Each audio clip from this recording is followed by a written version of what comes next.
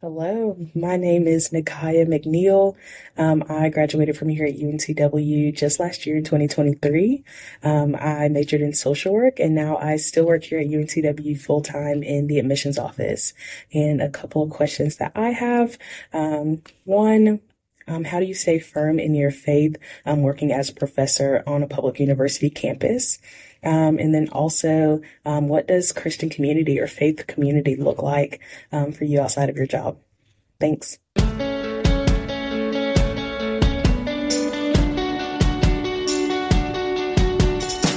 Welcome to Meet the Prof. Hey, I'm Shane Hartley, and my friend Spence Hackney and I are collecting questions like you just heard from students, and we're interviewing Christian professors. And the goal we have is simple. It's to help encourage Christ-centered conversations on the college campus. So thank you for listening. We're really glad that you're here. Yesterday was a big day when we launched the podcast. I've already had some real encouraging feedback. I appreciate all of that. And we have some amazing interviews we've already finished, and I look forward to sharing with you the next few weeks. So in this episode, we'll get to hear from Dr. Rick Olsen. Rick is a professor and chair in the Department of Communication Studies at the University of North Carolina, Wilmington. Please remember, if you like this, to click on subscribe or follow, and that will really help. And for extra credit, go in your settings and click auto download. So here is our interview with Dr. Rick Olsen. Well, Rick, thank you so much for joining this podcast. And I appreciate you taking this time to answer the students' questions and answer our questions. And so it's great to be with you. How are you doing today? I'm doing well. Thanks for having me. I'm looking forward to it. Our pleasure. Yeah, us too. So I learned a lot about you on meettheprof.com. And even though I've known you for years too, but I had never known that you were a shepherd for a year in Vermont. So yes, good job with that one. That was fun. That was pretty trippy being a shepherd and a young Christian at the same time. That was fun. Hey, are sheep as dumb as people say they are? There is no doubt that the Lord knew why to call the people sheep. I have seen them do the dumbest things. I mean, just get caught in fences and grass and just, knock stuff over because it's going to be mine instead of yours. And then nobody has any water. I mean, just over and over and over. You realize very much the caretaking that humans need from God's perspective as you take care of sheep from a human perspective. That is for sure. Mm-hmm. Great metaphor. That's awesome. And I'm curious about this whole bamboo entrepreneur thing that's on your profile. What is a bamboo entrepreneur? Okay, so my kids are rolling their eyes because they're going, oh no, not again with the bamboo. So I saw this documentary on bamboo. It's stronger than steel per ounce and all the, it's flexible. It can be a fiber. It can be a wood. It can be a dust. It can be clothing. It can be building materials. And I just think, I'm like, this is the most fascinating material ever. Oh, and it's, quickly renewable and it might be able to grow in North Carolina.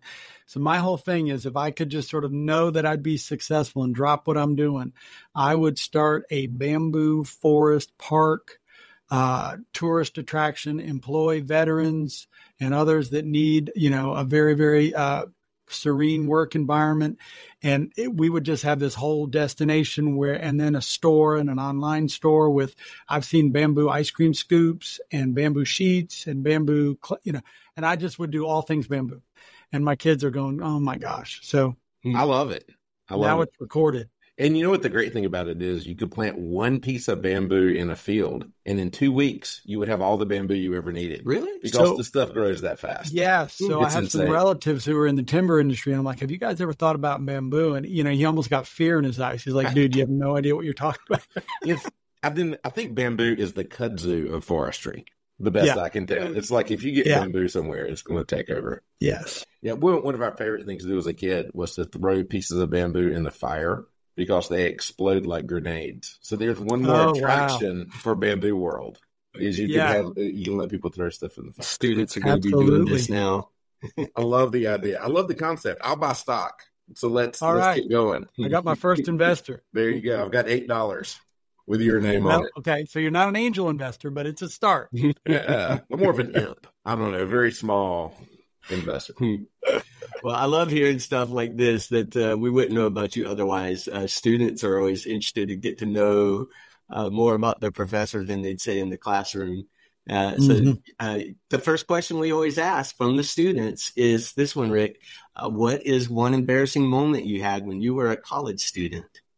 So there were quite a few. I had a really good friend from New Jersey, and we just embraced being freshmen. So I'll say that helped with all the embarrassing moments. We would look at each other and go, "You're a freshman, aren't you?" And we would just say, "Yup," and we just would make more mistakes. But the most embarrassing probably came when I was being held up as a role model. So I was on the competitive debate and public speaking team. My coach was teaching public speaking, and he said, "Hey, would you be willing to come in and do a model speech for my students so they can, see what we're shooting for?" I said, "Sure." And I was feeling all big and proud. And I get in there and I completely blanked on the speech. I mean, I just froze up, had no idea what was going on. And so he said, "That happens." And then he said, "Go outside, come back in." So I go outside and I'm like, "Oh my gosh," go in the hallway. And then I come back in and I did finish up. But I tell you what, I was feeling tail tucked all day. Here I was brought in as a role model and doing the exact thing that, you're not supposed to do. But so it keeps me humble. Kept me humble. I love it. Isn't that the number one fear, public speaking and forgetting something? Well, I don't know if it's the number one fear, because I was told when you're public speaking just to imagine the audience naked, and that would calm all your fears. That does not help. And that seems like the biggest fear is you're public speaking naked. Okay. Yeah. That's a mixture of things. Yeah, that's a blend, right? Yeah, I can sort of imagine. Well, I've learned on the website that your coming to Christ was pretty young. You were at a church camp, and you shared pretty vulnerably about your family background growing up. And but when you came to Christ, I was wondering if you could tell us more about that. Like, what was most attractive to you about Jesus at first? So, I mean, if we look at the brief version of the testimony, downwardly mobile, alcoholism, divorce, all the things, lots of yelling, lots of, just making ends meet and doing what we needed to do. And the guy that later became a big mentor in my life was also a recovered alcoholic and leading ministries at the church where my mom was. And so he just took an interest. And the only camp I could afford to go to get away from her was the one sponsored by the church. It's very different to see genuine joy in people that look like you, right? I mean, that's what everybody talks about, right? I mean, we want people that look like us. It's easier for that person to be a role model for us. And so, when I saw these young dudes in their 20s and, just playing guitar and loving Jesus and, leading Frisbee, ultimate Frisbee games and all the stuff. I'm like, oh, okay. So Jesus, so I don't have to give up what I had always wanted to be, which was a cool dude, to be a Jesus freak. And so once I saw those two things kind of integrated, it was a lot easier to go, okay, this is a journey I can be on. I mean, I think a lot of what we see, when we see, representatives on, in popular media, it's that they're prudish and they're in their pursuit of piety or righteousness or whatever. And so there's no fun. So, I think there's that idea anyway, just because of the way young kids and teens and middle school are going to react to authority more generally, right? I'm reacting to perfect authority the way I'm reacting to imperfect authority. Yeah. And what do we need to do to help students see Christianity not as a religion of giving up something, but of getting something? Because that seems like it was instrumental in your journey. When you contrast Jesus's call with hedonism, it can feel restrictive. When you contrast Jesus's call with what the Pharisees were doing, it's tremendous freedom. So part of it is understanding. And then, the hedonism becomes bondage at some point. That's right. Now, early on, it may not seem that way, but, C.S. Lewis defines addiction as doing more and more and getting less and less. Yeah. So I think if we can say, boy, you can be free from anxiety, you can be free from the pressures of perfection, you can be free. I think you just have to emphasize the freedoms of Christ. I think, it's just freedom. Yeah. I love the line you said that hedonism can turn into bondage, because I think we see that play out in culture over and over again. It's the YouTuber that gets everything they want and then self-destructs. That's an age-old story, it seems like. Yep. Yeah. So, Rick, when you were a college student, what was your relationship like with Jesus? What was your faith like? Did your faith grow stronger or weaker? I was still a fairly young Christian. And of course, I'm in a completely new environment. And I'm still dealing with the trauma and incompleteness of my childhood. So, like, yeah, I'm a Christian. I'm a Christian who's grown up with trust issues, you know? Mm-hmm. So, like, there was a lot to work on. And I didn't know terms like self-work. And so I'm assuming all of my angst and anxiety is your fault, or, you know, something external to me. And so, you know, there was still a lot of journeying left to do, still is. But I had some good friends, had a good roommate. We had some campus Christian fellowship and some adult mentors and, you know, and at that point, we didn't really have the super college churches that we have now, but there was room for college students at any given church. And I had family in the area. So, you know, I was grounded, but, you know, knowing Christ is real does not completely remove the staring into the void of who am I supposed to be? What's my life supposed to be about? What's my purpose?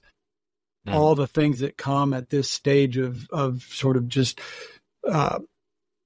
human maturation, right? And so connecting those two and trying to figure out, you know, what does God's will mean? You know, so many people are focused on God's will, but not necessarily even understanding God's priority.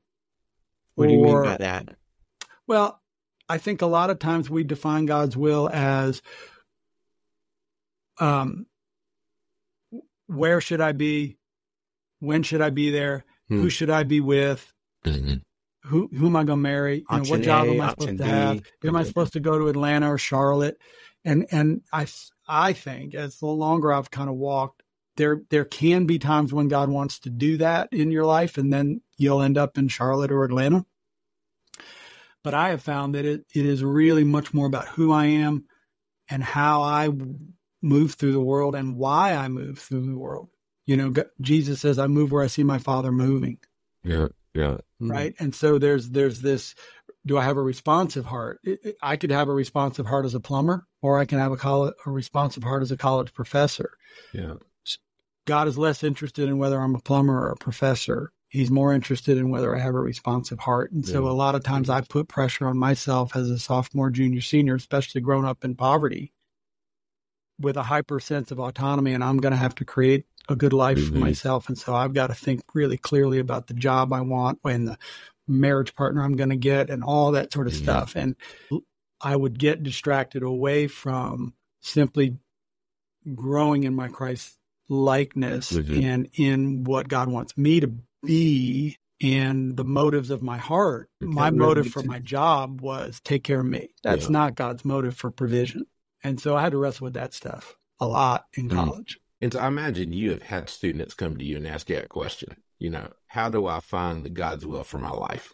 And when you give them this advice, you know, sort of, you know, get close to Christ, align your heart, and sort of trust this will happen. Is that the advice you give, and kind of how's it been received? I've had some hard conversations with, you know, people who've cheated in my classes and wrestling with majors and dropping out and failing and out and all the things. And some of them have been Christians, you know. So we've had those talks, and I've also had incredibly earnest Christians walk through my door and say, hey, I know you're a Christian professor. Like, lay it on me, bud. What's the wisdom? I've climbed to the mountain and now I want the answer. And in both of those cases, I've just said, you have got to have an awareness of what peace means and wrestle with yourself and what might be the internal obstacles to the peace, and wrestle with what might be alignment with God's will issues for the peace. You know, like maybe you're dating somebody that you know is a dysfunctional, unequally yoked thing. It's not coming out of judgment. It's not coming out of Pharisaic righteousness. It's coming out of, man, this is causing me some inner turmoil. You got to admit that and then make the next right move. I mean, obviously, if they're in crisis, it sounds simplistic. Yeah. You know, and that's when I think I try to keep it about them and keep it about Jesus. But also that's sometimes when we're compelled to share our testimony, right? We overcome the darkness by the power of our testimony. And so sometimes being able to say, hey, dude, I screwed up. I held the record, I think, for the longest academic probation at UNCW. 3 days before the semester started, when some dorms that are obviously now old were being built at UNCW, my roommate and I thought it would be a really smart idea to take some bottle rockets, and they didn't have the windows in yet. So we would pick an opening and we'd say, okay, opening 3. And we were having a bottle rocket contest about who could put the bottle rocket through the window that they called out. Mm-hmm.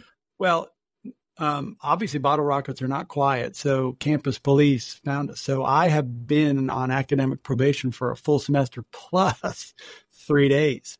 But it forced a crisis in my life, because then they said, you got to go talk to, the counselor or the campus minister. And so I had to talk with the counselor, broke down crying out of nowhere with the counselor. And then she's like, you want to talk to more people? And, we've got counselors, or we've got, Bob, the campus minister. And so I talked with Bob, the campus minister, and that's when I began to unpack, I don't know that it's always useful to dwell in the past, but sometimes you do have to unpack it a little bit to move forward. Yeah. What I learned from this is that a lot of good can come with playing with fireworks, because none of that would have happened if you. Yeah, you're big into that. Bamboo explodes with the strangest takeaways. There's the thing. Yeah, I think you're sitting with a pyro. I'm just 12 years old. Yeah. I'm just in an adult body.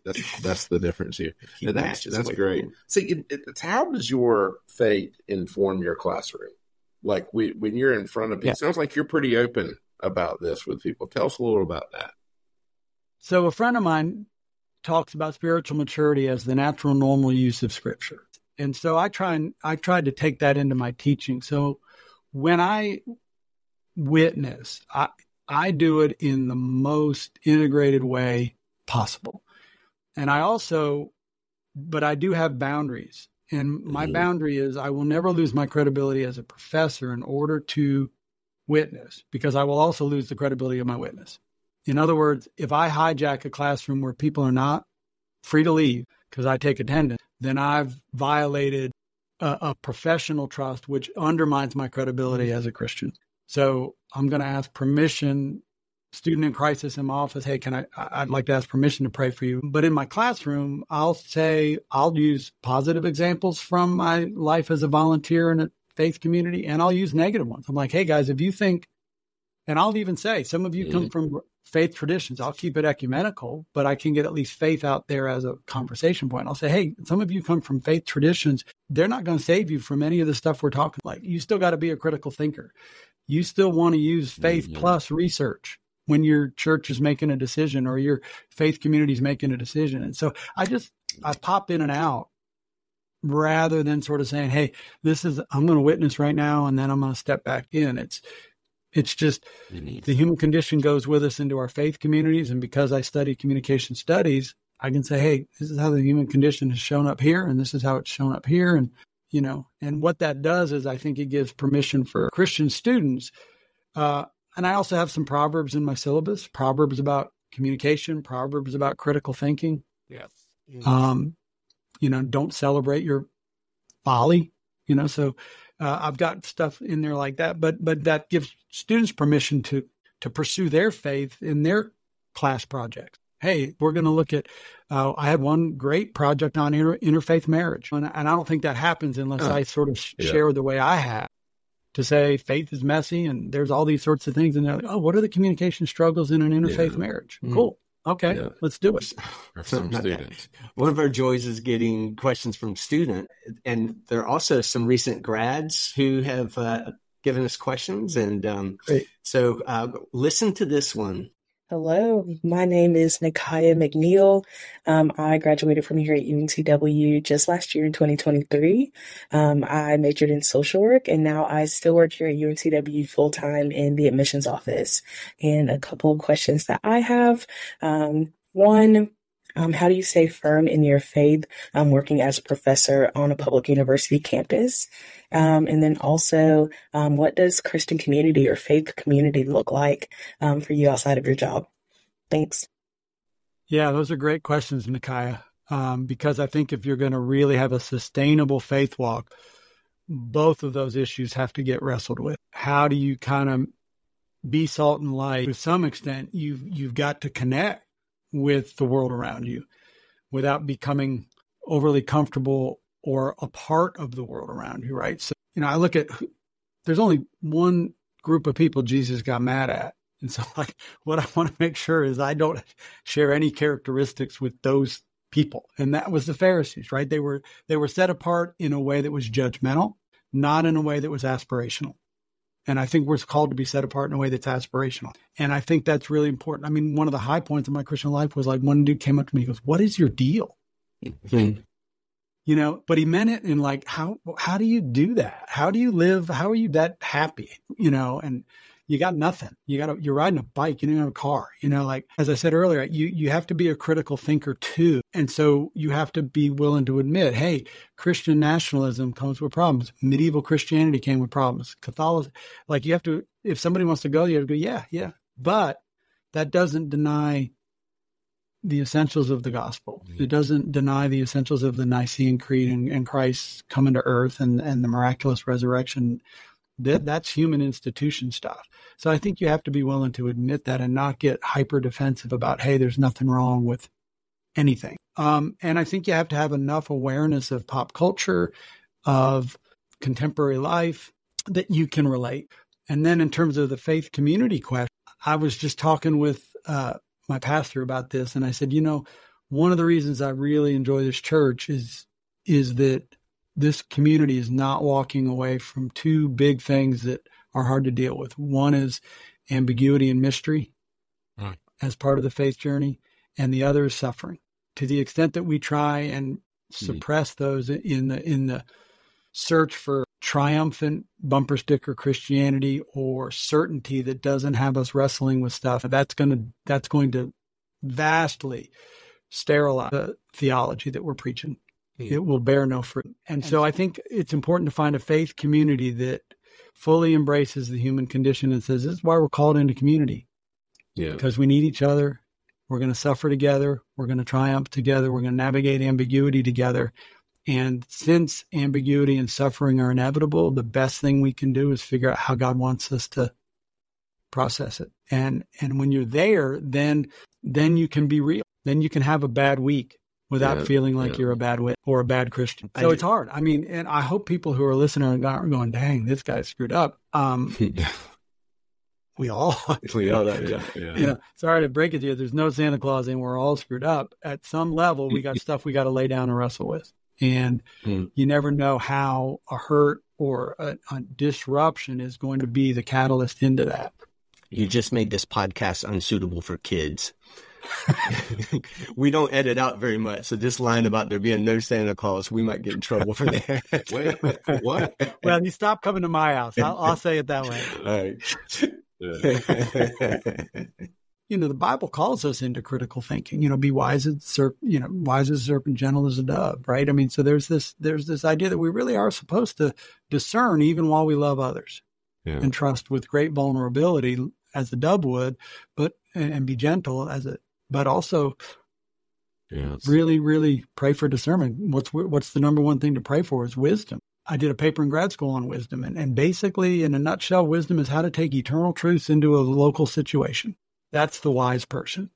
Yep. It's able to say, this is who God is and how God is eternally, and this is how it's probably manifesting in this situation, and here's what we ought to do in this moment. It's I think God wants to see us. I mean, I always, when I think about my role as a parent, I want to see my kids grow, and I want to see them grow as they wrestle with big questions and find answers that are empowering to them and also full of purpose and full of contributing and participating in the healing of the world and communities, et cetera. But I want to see them do hard stuff. I want to see my kids slide tackle in soccer and, get up and do all the things, right? Well, I mean, I think God's kind of like that too. I want to see you guys wrestle with this human condition mystery and the faith mystery. And when you work it out and create beautiful ministry together, that brings joy to my heart.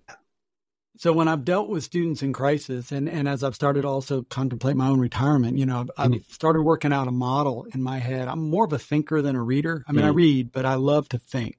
And so I've been working out this idea that a sustainable life has to worry about things. And I love alliteration. I should have been maybe a Baptist preacher, but I do like So there's this idea of provision. I got to make rent, but I also want purpose. And if I confuse those two, then I define myself by my job. And that's probably not what we need to do. So I've got provision, I've got purpose, I've got passions, right? I have emotional realities and things that excite me. And so I also enjoy being a musician in a garage band and in worship teams. And that whole musical experience is a passion of mine.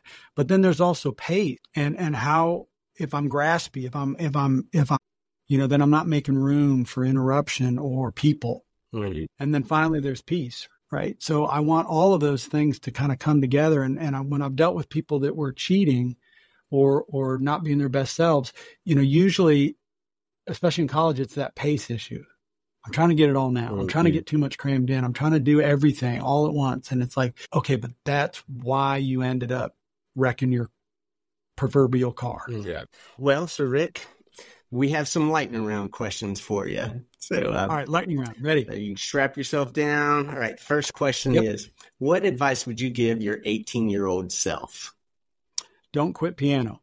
So that would be the number one thing. But actually, the other thing I would say is it'd be around that stuff about pace.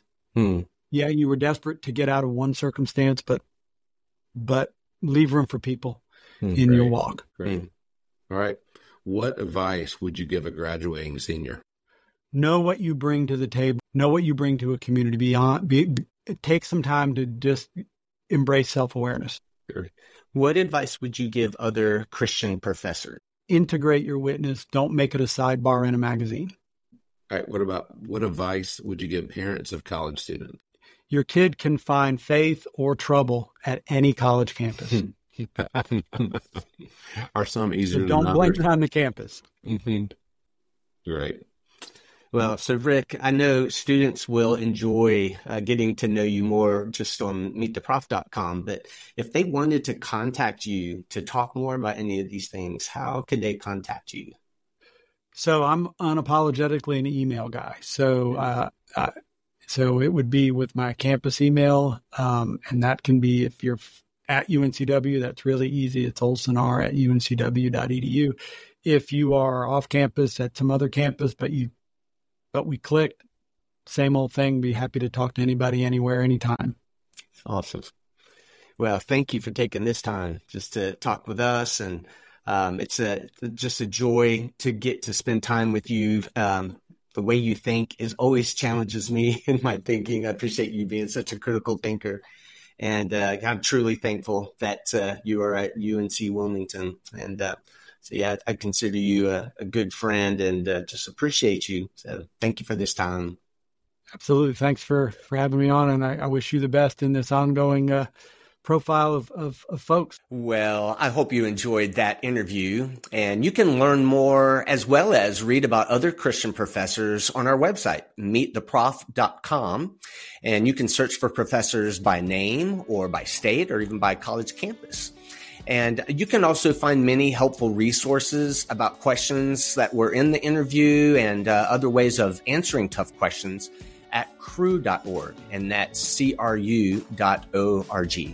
And college students, if you would like to ask a question to a professor and potentially be on the show, this is how you do it. Follow us on Instagram. It's Meet the Prof Official. And then upload us a video by direct message where you say your name, your college campus, and what year you are, and then ask your question. And you can ask more than one question. And hopefully then you can be featured on the show. And if you enjoyed this, would you please share this episode with a friend? Someone you think it would be helpful to. And please don't forget to follow or subscribe to the podcast. And if you're listening to this, but you would like to watch the videos of these interviews, we record them all and we put them on YouTube. So you can subscribe to our YouTube channel, which is Meet the Prof Official. And we would love to meet you there. And lastly, if you would like to financially support our Faculty Commons ministry with Cru, you can do so online by going to give.cru.org/0424344. So thank you for being with us. And until next time, we hope you feel encouraged to have a Christ-centered conversation on your college campus.